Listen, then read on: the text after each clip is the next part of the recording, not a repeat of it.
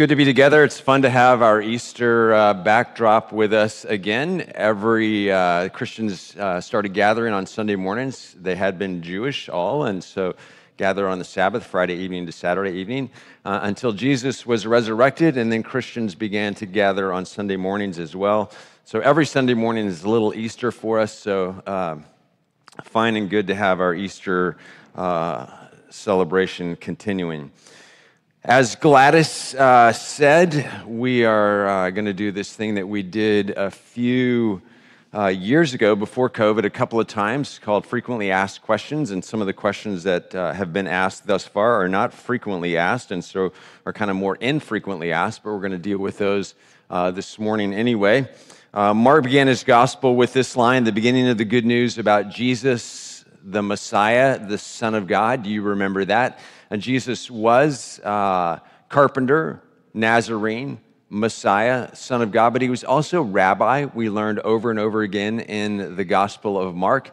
And so he fielded questions on a regular basis. Here are some of the questions that he was asked along the way in the Gospels. From a rich young ruler, what shall I do to inherit eternal life? Mark chapter 10. By some chief priests and elders, by what authority are you doing these things? And who gave you this authority, Jesus? Chapter 11 of Mark's Gospel. By an expert in religious law, who is my neighbor? In response to Jesus' teaching about loving one's neighbors. By Jesus' disciples, who is greatest in the kingdom of heaven? Or what makes a person great? By a Samaritan woman at a well in John's Gospel, how is it that you, being a Jew, ask me for a drink of water since I'm a Samaritan woman? You have nothing to draw water with. Where do you think you're going to get this living water? By Pontius Pilate, are you the king of the Jews? By Pontius Pilate again, what is truth? By Jesus' disciples, tell us, when will these things be? Chapter 13 of Mark, and what will be the sign of all these things that they will be fulfilled? And then in the beginning of the book of Acts, Lord, is it at this time you are going to restore your kingdom? So people were curious. People had lots of questions for Jesus. People wanted to know. Over the next half hour, and then during the hour beginning at 11 over in the Lighthouse, we're going to talk about some of these questions and do my best to answer some of them. In the Lighthouse, if you want to come for that bonus session, we'll have a lot more opportunity for interaction, for going deeper, for going further, and for actual dialogue more than what this will be, monologue. Some of you have just this morning sent in a few questions. We'll get to what we can. If you'd like to, between now and the next few minutes, submit a question, you can do so with that card on the pew rack in front of you and give those to the ushers in the back, and they'll sort through them and pass them up. Or you can use the QR code, as Christy said a little bit ago. So I thought initially that I would do these in the order in which they came, but now it seems more prudent to do them in a little bit different way. I'm going to go out on a limb and try to deal with some of the harder questions maybe up front. Our goal in asking questions is to see authentic and well-grounded faith developed, not to encourage skepticism or doubt, but rather to help people in the process of developing rich faith in the Lord Jesus. In our confirmation class process, as well as in our membership process, we look for people to produce or write in the end a statement of faith. This is what I believe. And we haven't historically encouraged the asking of questions, but we do want to foster and cultivate curiosity and inquiry and knowing, not against what the church has believed or what statements of faith have declared, but so that we might dig deeper and have authentic faith that lasts. There are no dumb questions, no bad questions, so you can ask anything, and some of you have. We're interested, again, in encouraging faith and getting to truth. We want to be on that side. So before we begin, let me pray one more time. Pray with me.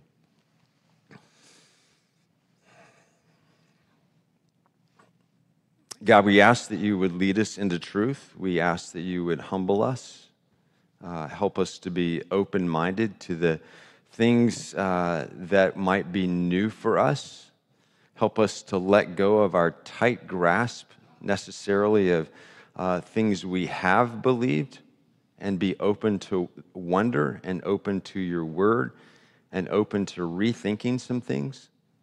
Help us, God, to desire you by your grace. Help us to want to lean into you and your way and your reality, your kingdom and your truth. Take from us fear and save us from anxiety. We pray these things in Jesus' name. Amen. So the first question, this was the first question that came to me a couple of days ago. Dinosaurs, did they exist? And I think we're going to pop some of these up on the screen.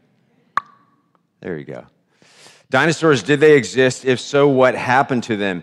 And so you may be different answers and different people are going to answer this question and lots of these questions differently. I'm going to do my best, and some of this is my perspective, and you don't necessarily have to agree with it, nor does the church necessarily have to agree with it. I believe dinosaurs existed. I also believe there are some animals that coexisted with dinosaurs that still exist. Among them, sea turtles, duck-billed platypuses, crocodiles, snakes, bees, sharks, horseshoe crabs, lobsters, and others. My understanding is that the dinosaurs became extinct roughly 66 million years ago. Was I here for that? Absolutely not. Do I know that as fact? Absolutely not. Just going on what I've read. So dinosaurs existed. Dinosaurs have not existed for a long time, but they still were. My understanding is that they ceased to exist maybe because of an asteroid hitting the Earth, creating climate change and disrupting their environment and their food sources. Or maybe some other reason. But clearly they're not with us now. They're not in the San Francisco Zoo or the Oakland Zoo. But question under the question, I think, might have been, why are dinosaurs not mentioned in the Bible? For example, Noah's Ark. If dinosaurs did live millions of years ago, doesn't such a position or belief contradict or invalidate the timelines associated with the Bible for creation and what we read about creation in chapters 1 and 2 of Genesis, thus indicating maybe that the Bible is not a historically reliable or otherwise reliable source of information and truth? This might be the question underneath the question that was written in and asked. If so, I would say a couple of things in the way of biblical exegesis or understanding the Bible. And you don't have to agree with this. When scholars look at the book of Genesis, the first book in the Bible, it's clearly divided into two very distinct sections, two very different genres of literature, chapters 1 through 11 and chapters 12 through 50. They are very different if you pay attention and notice.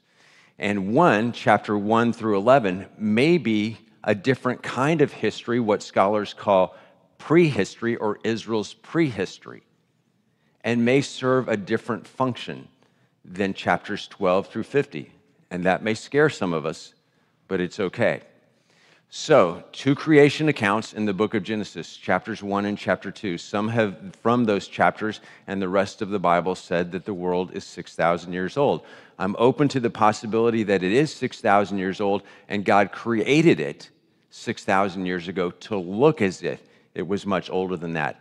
God could do that. Another possibility is that Genesis 1 and 2, the creation accounts in Genesis 1 through 11, were written to answer some questions that we're not asking or that we don't necessarily ask. We, as post-Enlightenment, science-minded people, come to those creation accounts asking two questions primarily. When was creation and how was creation? But what if the creation accounts are intended to answer two different questions? Who created and why? Who created and why, rather than necessarily how and when. And if one looks at the scriptures in that way, which I think is a reasonable way to look at them, then Genesis 1 and 2 and Genesis 1 through 11 and Genesis 1 through 50 and the whole of Scripture make a whole lot more sense. That's one way of answering that question, which I think is a really good question, and young people and older people think about and wrestle with. Do I have a favorite dinosaur? No, I don't. They just look so big and mean and awful. Next question, did Jesus have to be taught how to read or how to do math, or did he just know these things intrinsically?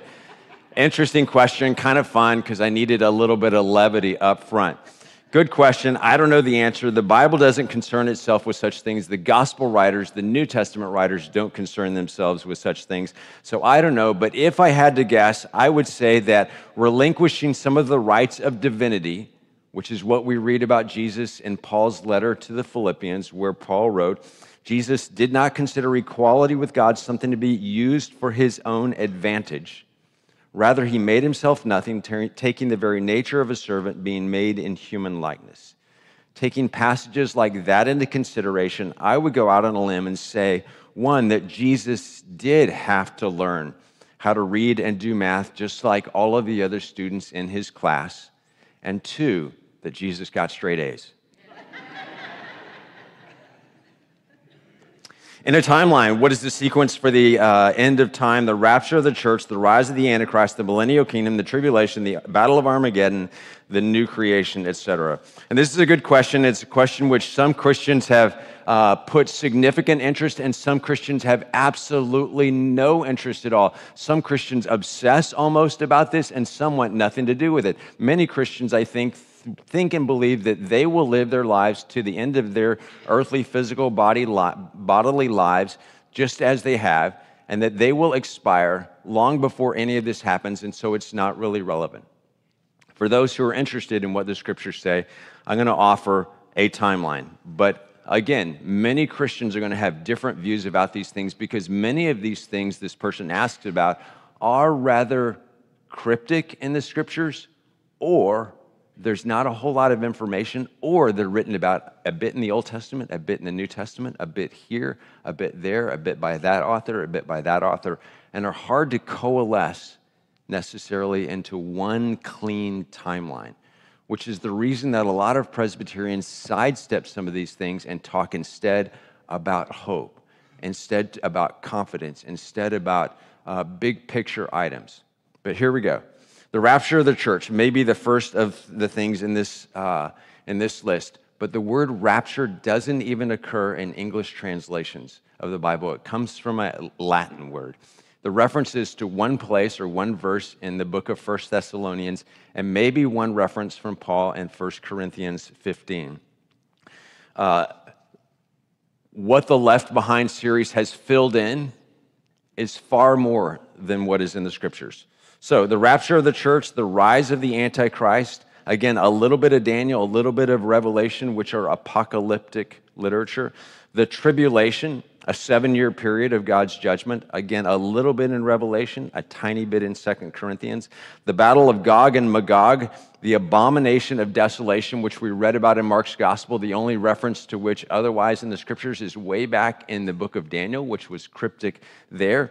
The battle of Armageddon, the judgment of the nations, the binding of Satan, the millennial kingdom, that 1,000-year reign. And again, just sidebar, some people really get fixated on this, on the 1,000 years, as if it's a literal 1,000 years, whereas the scriptures also say that 1,000 years to God is just like a day. So how literally to take this reference in Revelation 20 in particular is up for debate. The book of Revelation also refers to 144,000 saved people. We know that number has been exceeded. So does the Jehovah's Witness organization. Once that number was exceeded of members of the Jehovah's Witness Kingdom Halls, they changed their entire theology. So a little bit of hard things to sort of discern. Some Presbyterians are premillennialists. Some are postmillennialists, some are amillennialists who just don't really know. So the millennial kingdom, the last battle, the great white throne of judgment, and then what may be called the new creation, or a new heaven and a new earth, in the last 2 chapters of the book of the Bible, Revelation, chapters 21 and 22. There's an attempt at an order. We Presbyterians don't spend a lot of time on this, but instead focus on the here and now, and the confidence that we have in the resurrection of Jesus, and that he is coming again, and that he will come victorious, and that we can put our full faith in that reality, even as we don't know the times and dates. Jesus himself said 4 weeks ago when we were in Mark's gospel, we saw Jesus saying that we can't, the church can't expedite his coming. We don't have any control over that, and we can't affect that. 3 weeks ago in Mark's Gospel, again in chapter 13, we saw Jesus saying, not even the Son of Man knows the date and time of his return. And if Jesus doesn't know, we should be very careful investing too much time in trying to figure that out as well, but instead to live in hope. As Christians, what should be my perspective toward the LGBTQ plus community? Some people say that same gender love is a sin. As a Christian, what should be my perspective toward the LGBT community? As some people say that same gender love is a sin. It was going to be really easy to delete this one or jump over it or pretend that it wasn't a question. But it's really one of the most frequently asked questions in the church and in the world today for Christians. And there's a wide variety and spectrum of understandings and beliefs and wants about this, even in this congregation. My hope is that we are all open to not wanting the scriptures to affirm what we already believe and what we want to be true about this matter, but we are open to the fullness of what the scriptures actually say about this and these sorts of things, which frankly is not much in the big scheme of things. The scriptures mention thousands and thousands of times things about giving and economic justice and the sharing of our resources, only a handful of times about these particular sorts of things. The Bible doesn't talk about at all some of these things at all. Jesus talks about, has a very traditional view of marriage, and not only that, has a very high bar for marriage, has no tolerance or little tolerance for divorce, and no tolerance for remarriage under most circumstances. And yet those are things that we've found other ways to understand and manage. So if we want to talk about this, it's important that we be fair with all of Scripture. Are some of these things sin?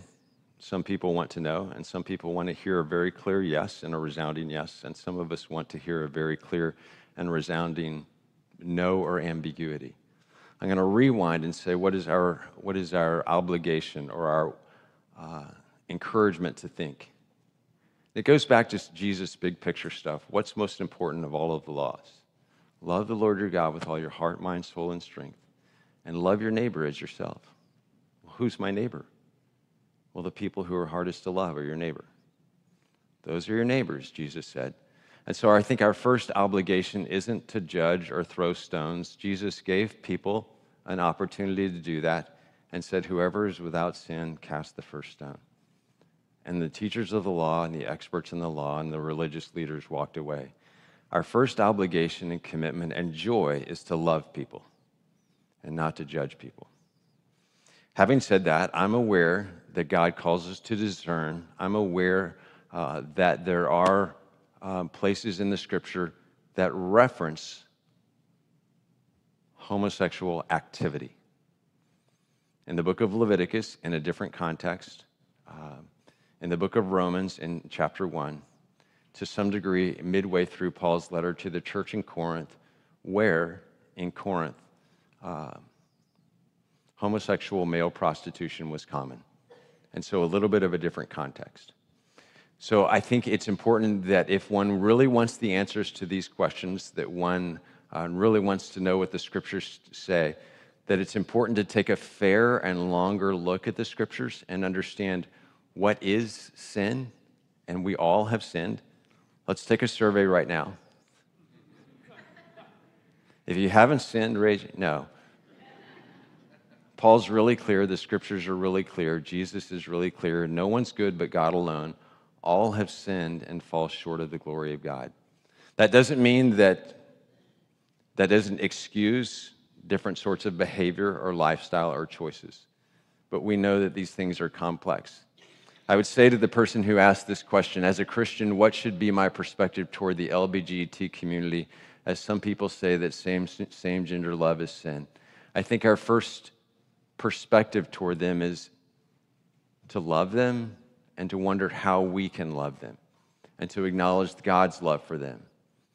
And then begin to work out some of the other things differently. We'll talk more about this when we have opportunity for conversation at 11. And I hope that if this is an interest of yours, and it can't not be an interest for most of us in today's world, that you'll join us for more conversation. To lighten things up a bit, why does Shannon culturally embrace the Easter Bunny and yet culturally reject Santa Claus? And then this person adds their own statement of faith. No. In addition to a question, in my humble opinion, Santa provides a greater amount of joy. Okay.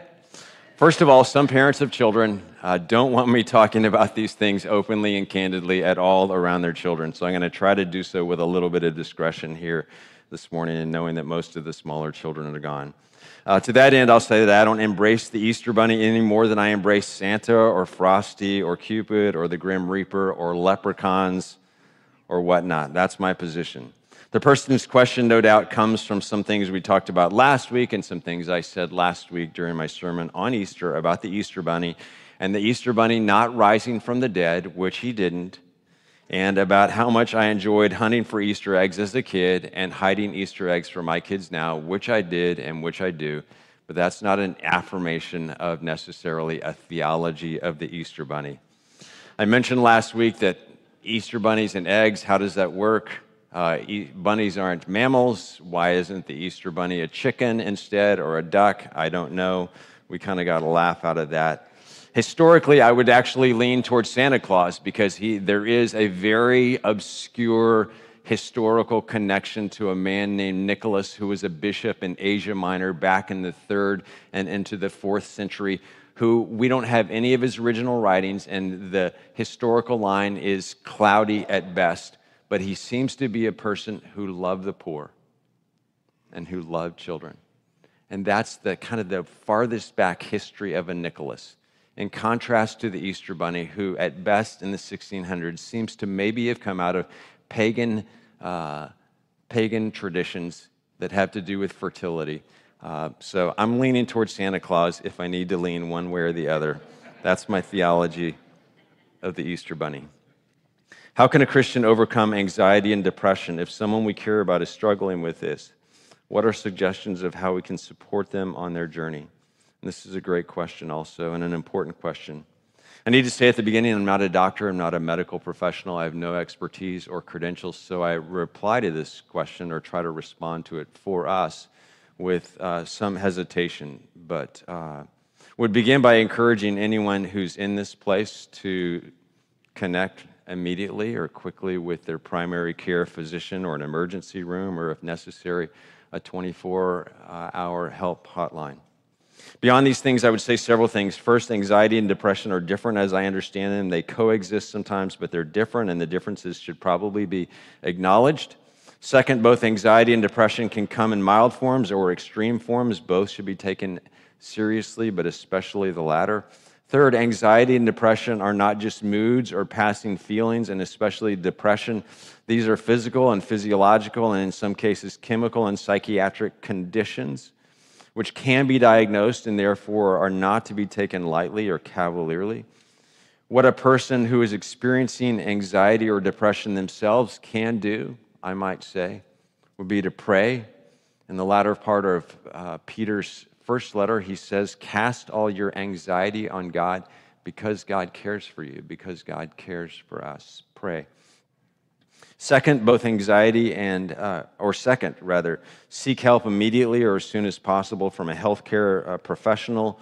Third, talk as openly as one can about what is going on and what one is going through. Talk about that with others, and especially with people one can trust and that you know care. Several weeks ago, someone in the congregation who had and has a history of depression said in a particular context that some of us were in to another person, and for everyone who was listening, that the most helpful thing that person had done or experienced in dealing with that person's depression was to talk about it and to share with someone else who was going through the same thing, to someone else who was going through depression. There's value and even healing in that. Just this week, I was in a gathering with some First Pres folks, and someone shared that that person had been experiencing some depression just in the last couple of months, and that was unusual for that person. I think it's really healthy to put that on the table and to not live alone in such a circumstance.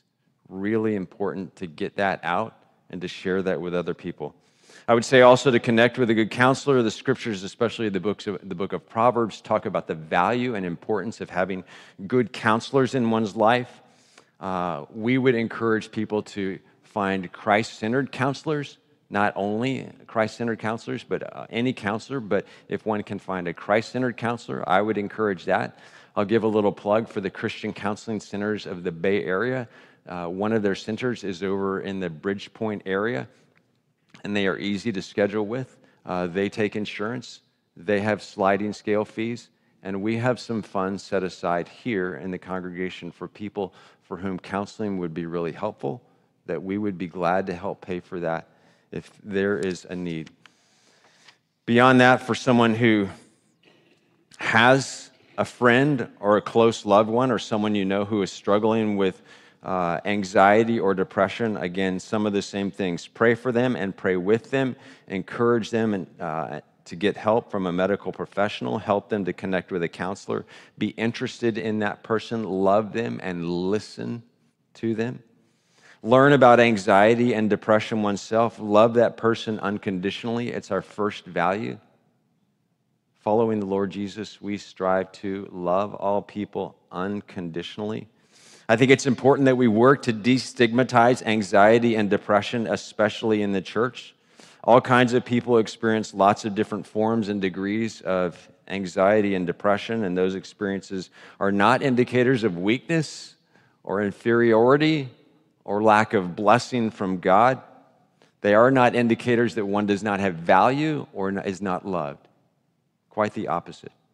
In the scriptures, a number of people experienced what may have been classified today as anxiety or depression. King David, who more than once found himself deeply troubled and in despair. The prophet Elijah, who was described at times as discouraged, weary, and afraid, and who said in the book of 1 Kings, "I've had enough, Lord, take my life. I'm no better than my ancestors." Jonah, who was angry and wanted to run away and once said, "Now, O Lord, take my life, for it is better for me to die than live." There's Job, who experienced devastating loss in his life. There's the prophet Jeremiah, who wrestled with great feelings of loneliness, defeat, and insecurity. And he actually said, "Cursed be the day on which I was born. Why did I ever come out of the womb to see trouble and sorrow to the end of my days?" Hard. The Bible is a very human book about very human people. Pray, seek professional help. Find a counselor. Find people who will care for you and love you and walk with you and understand.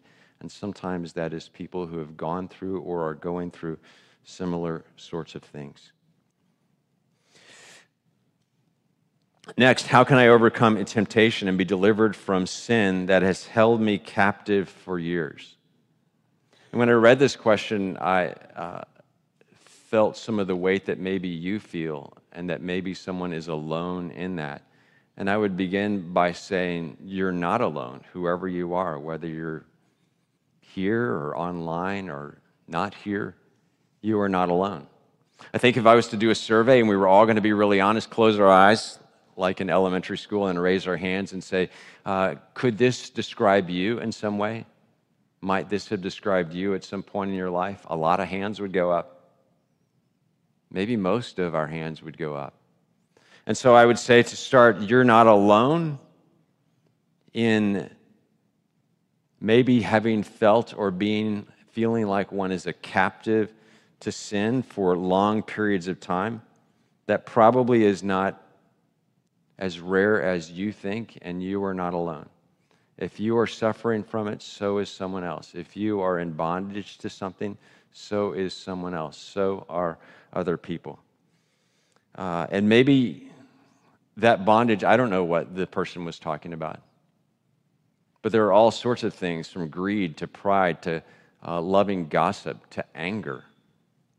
There are all sorts of addictions beyond caffeine and nicotine and alcohol. People are addicted to shopping. They're addicted to their phones. They're addicted to all manner of things. I read this week that some people are literally addicted to cosmetic surgery. I didn't know that, but that's a thing.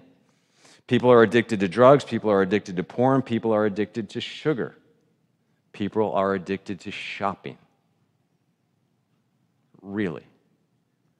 So I don't know what this person's thing was, but it's important to know that that person is not alone. I would say that hope is possible. If I was to say, has anyone had a miraculous experience of freedom from a particular sin in this room right now? I know at least one person who would stand up and start screaming, me, me, me, me, and she might. It does happen. God does miraculously heal people and cure people on the spot, in an instant, permanently from some of these sorts of things.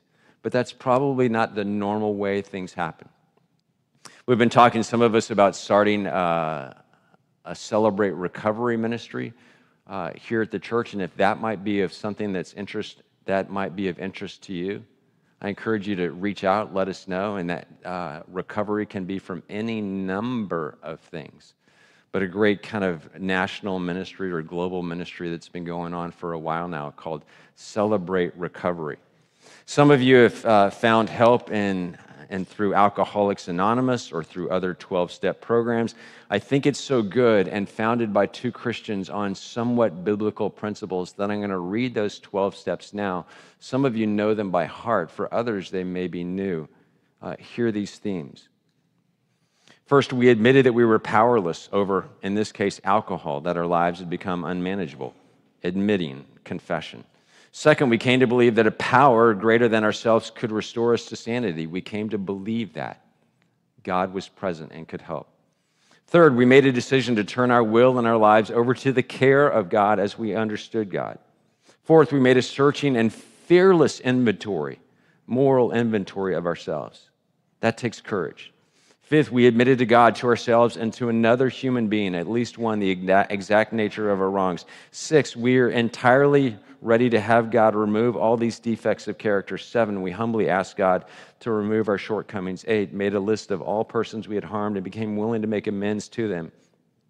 9, made direct amends to such people wherever possible, except when to do so would injure them or others. Number 10, continued to take a personal inventory. It's an ongoing thing. And when we were wrong, promptly admitted it. Number 11, we sought through prayer and meditation to improve our conscious contact with God as we understood God, praying only for knowledge of His will for us and the power, or the Christian might say, the grace to carry that out. And number 12, having had a spiritual awakening as the result of these steps, we try to carry this message to alcoholics or to other sinners, and to practice these principles in all our affairs. That's good stuff. That's rich stuff, whether you've ever tasted alcohol or not. Paul wrote to the Corinthians, he said, "No temptation has overcome you except what is common to mankind, and God is faithful. He will not let you be tempted beyond what you can bear, but when you are tempted, God will always also provide some way out so that you can endure it." And so I think part of the message is that God loves you in your sin, in your addiction, in whatever you're in right now, and desires to see healing in your life. God cares. There is a way out. There is hope.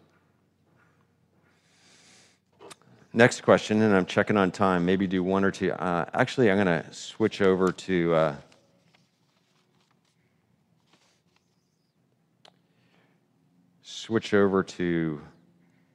some questions from this morning. On the fly, here we go.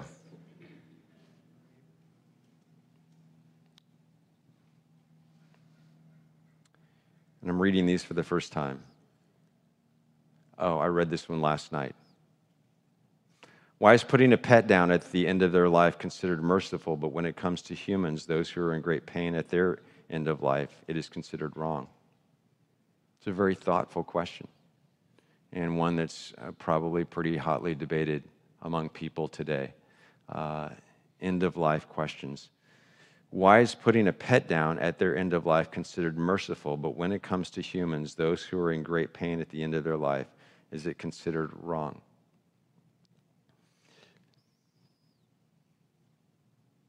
Five or 6 years ago, 7 years ago, our beloved German Shepherd at age 12, Callie, had cancer, suffered hard into her life, and we put her down. We allowed her to be put down. I took her to the vet one night, to the emergency hospital when she couldn't go on any longer. That's hard. Many of us have done that. That's hard. But it was merciful. It seemed like the only route forward that made sense, as painful as it was, as sad as it was. 2.5 years ago, my stepfather passed away. After 11, 12 years of vascular dementia and lying in a bed, and the last couple of years not being able to communicate. Was there a difference? There was a difference. One was made in the image of God and somehow bore God's image. The other wasn't. The other was a dog, a beloved pet, and a member of our family. I think some of the differences are about communication. Some are about history with that person or dog. Some are about relationships. Does a human being have more of God in them than a dog? Yeah, the scriptures say that human beings, and only human beings, are made in God's image, have God's imprint and God's presence and God's spirit in them. Do we already intervene in end-of-life things by sustaining people on life support? We do, and that's become pretty common. And most of us have directives about what we want and don't want. It feels like a different side of that coin to expedite the end of one's life. And we understand how that can seem merciful. I think there are questions about the legality and about how much prerogative a person in such a condition has, how clear-minded a person has. There's significant ethical and legal issues at hand. I'm not sure how to answer that, except going back to some big picture things. Our call is to love people. Our call is to trust God.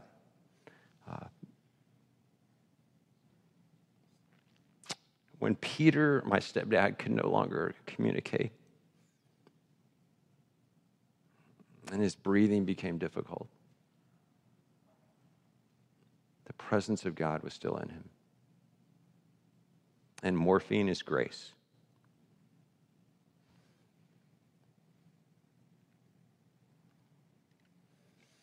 Christians have the reputation of being intolerant and judgmental.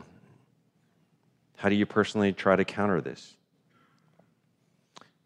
First, I would have to agree. Many Christians do have the reputation of being intolerant and judgmental. How do you try to counter this? By being less judgmental and a little more tolerant. Jesus is, paradoxically, I go back to, incredibly inclusive and incredibly exclusive. He is inclusive with regard to people, or he seems to be in the Gospels. He is exclusive with regard to the way to the Father. He says in no uncertain terms of himself, I am the way, I am the truth, I am the life. There's one path. He's pretty exclusive about that, but he's pretty inclusive about people and who is worthy and who is loved and who is invited. And so for me, that's a good dialectic and a good balance. I'm a person who's always inclined to be more critical, more judgmental, more analytical, and being aware of that is helpful. I've also come to understand and practice knowing people personally before throwing stones at them. And I'm not great at it, but it changes a lot when we have someone to our table, when we share a meal with someone, when we're willing to listen, when we know someone, even as a friend, rather than just as an enemy. Love your neighbors.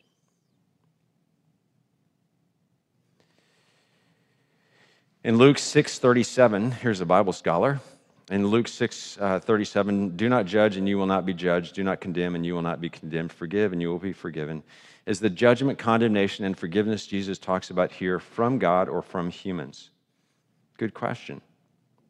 I've always thought of it as from God. Jesus does a lot of this reciprocal stuff in his teaching. In this case, I've always thought of it, but I'll rethink it and think more about it. But I've always thought that he's talking about God. If we forgive others, God will forgive us. It's part of the Lord's Prayer. Forgive us our debts as we forgive our debtors. We're asking God to forgive us as we pledge to forgive others. Great question. Jesus' teachings on hell seem to be rarely preached by modern pastors. Does God expect this unpopular topic to be included in the proclamation of the gospel? That's a different question.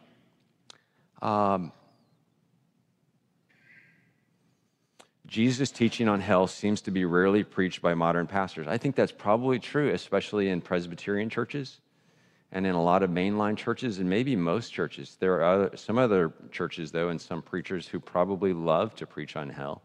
And one can understand why, because it lights a fire under people, literally. When Jesus talks about hell, he uses three different words, or when the scriptures do. In the Old Testament, a word Sheol, Hebrew, that just means the place of the dead, not so much hell. In the New Testament, once or twice, the word Hades is used, which it doesn't have real clear imagery. Then the third and most common word used for hell in the New Testament in Greek is Gehenna, which was also the name of a valley just outside of Jerusalem, where people threw their trash, and where the city's trash was burned. Hence some of the imagery that we get of burning with hell. I happen to think with C.S. Lewis that hell is going to be a cold place rather than a hot place, being from South Texas. That's a little bit of a different story. I think that hell being distanced from God is a reality and is a part of the message of the gospel, in that it's a part of the bad news from which we're saved, from which a person is delivered or saved and rescued. All the same word and the same ideas. So yes, it is a part of the story. Hell can be probably more of our imagery about hell, and the things we think about hell come from Dante rather than the scriptures, in all honesty. But I think hell needs to be a part of the message. Understanding hell, or the things from which we get the imagery of hell in the scriptures.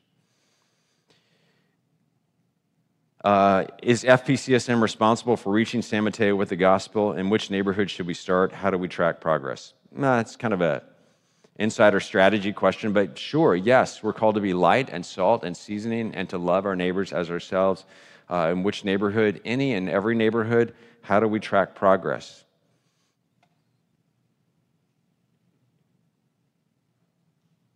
People falling in love with Jesus, people wanting to follow Jesus, people talking about Jesus, a transformation eventually of society and systems and institutions and businesses and schools.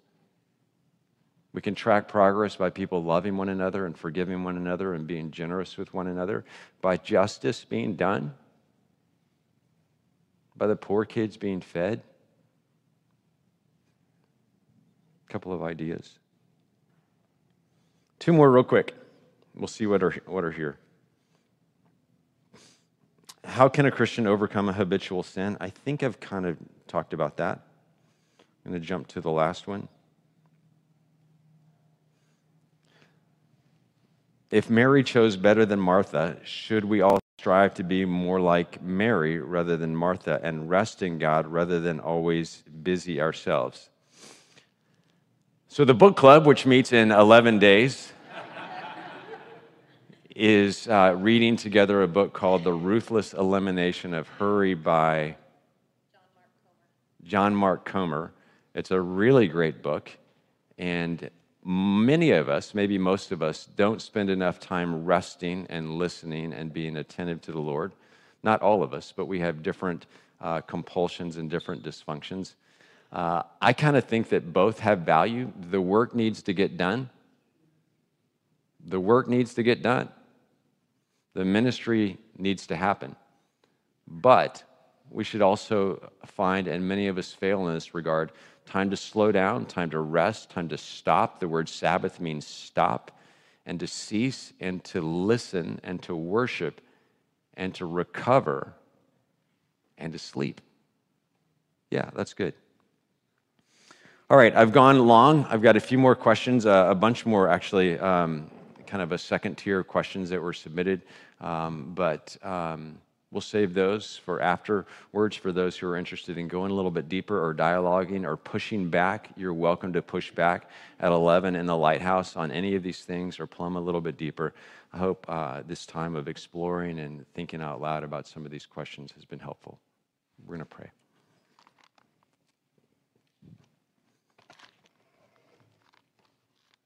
Thank you, Shannon, for being willing to be on the hot seat. For just being willing to vocalize a lot of tough questions that we all carry. Let's pray.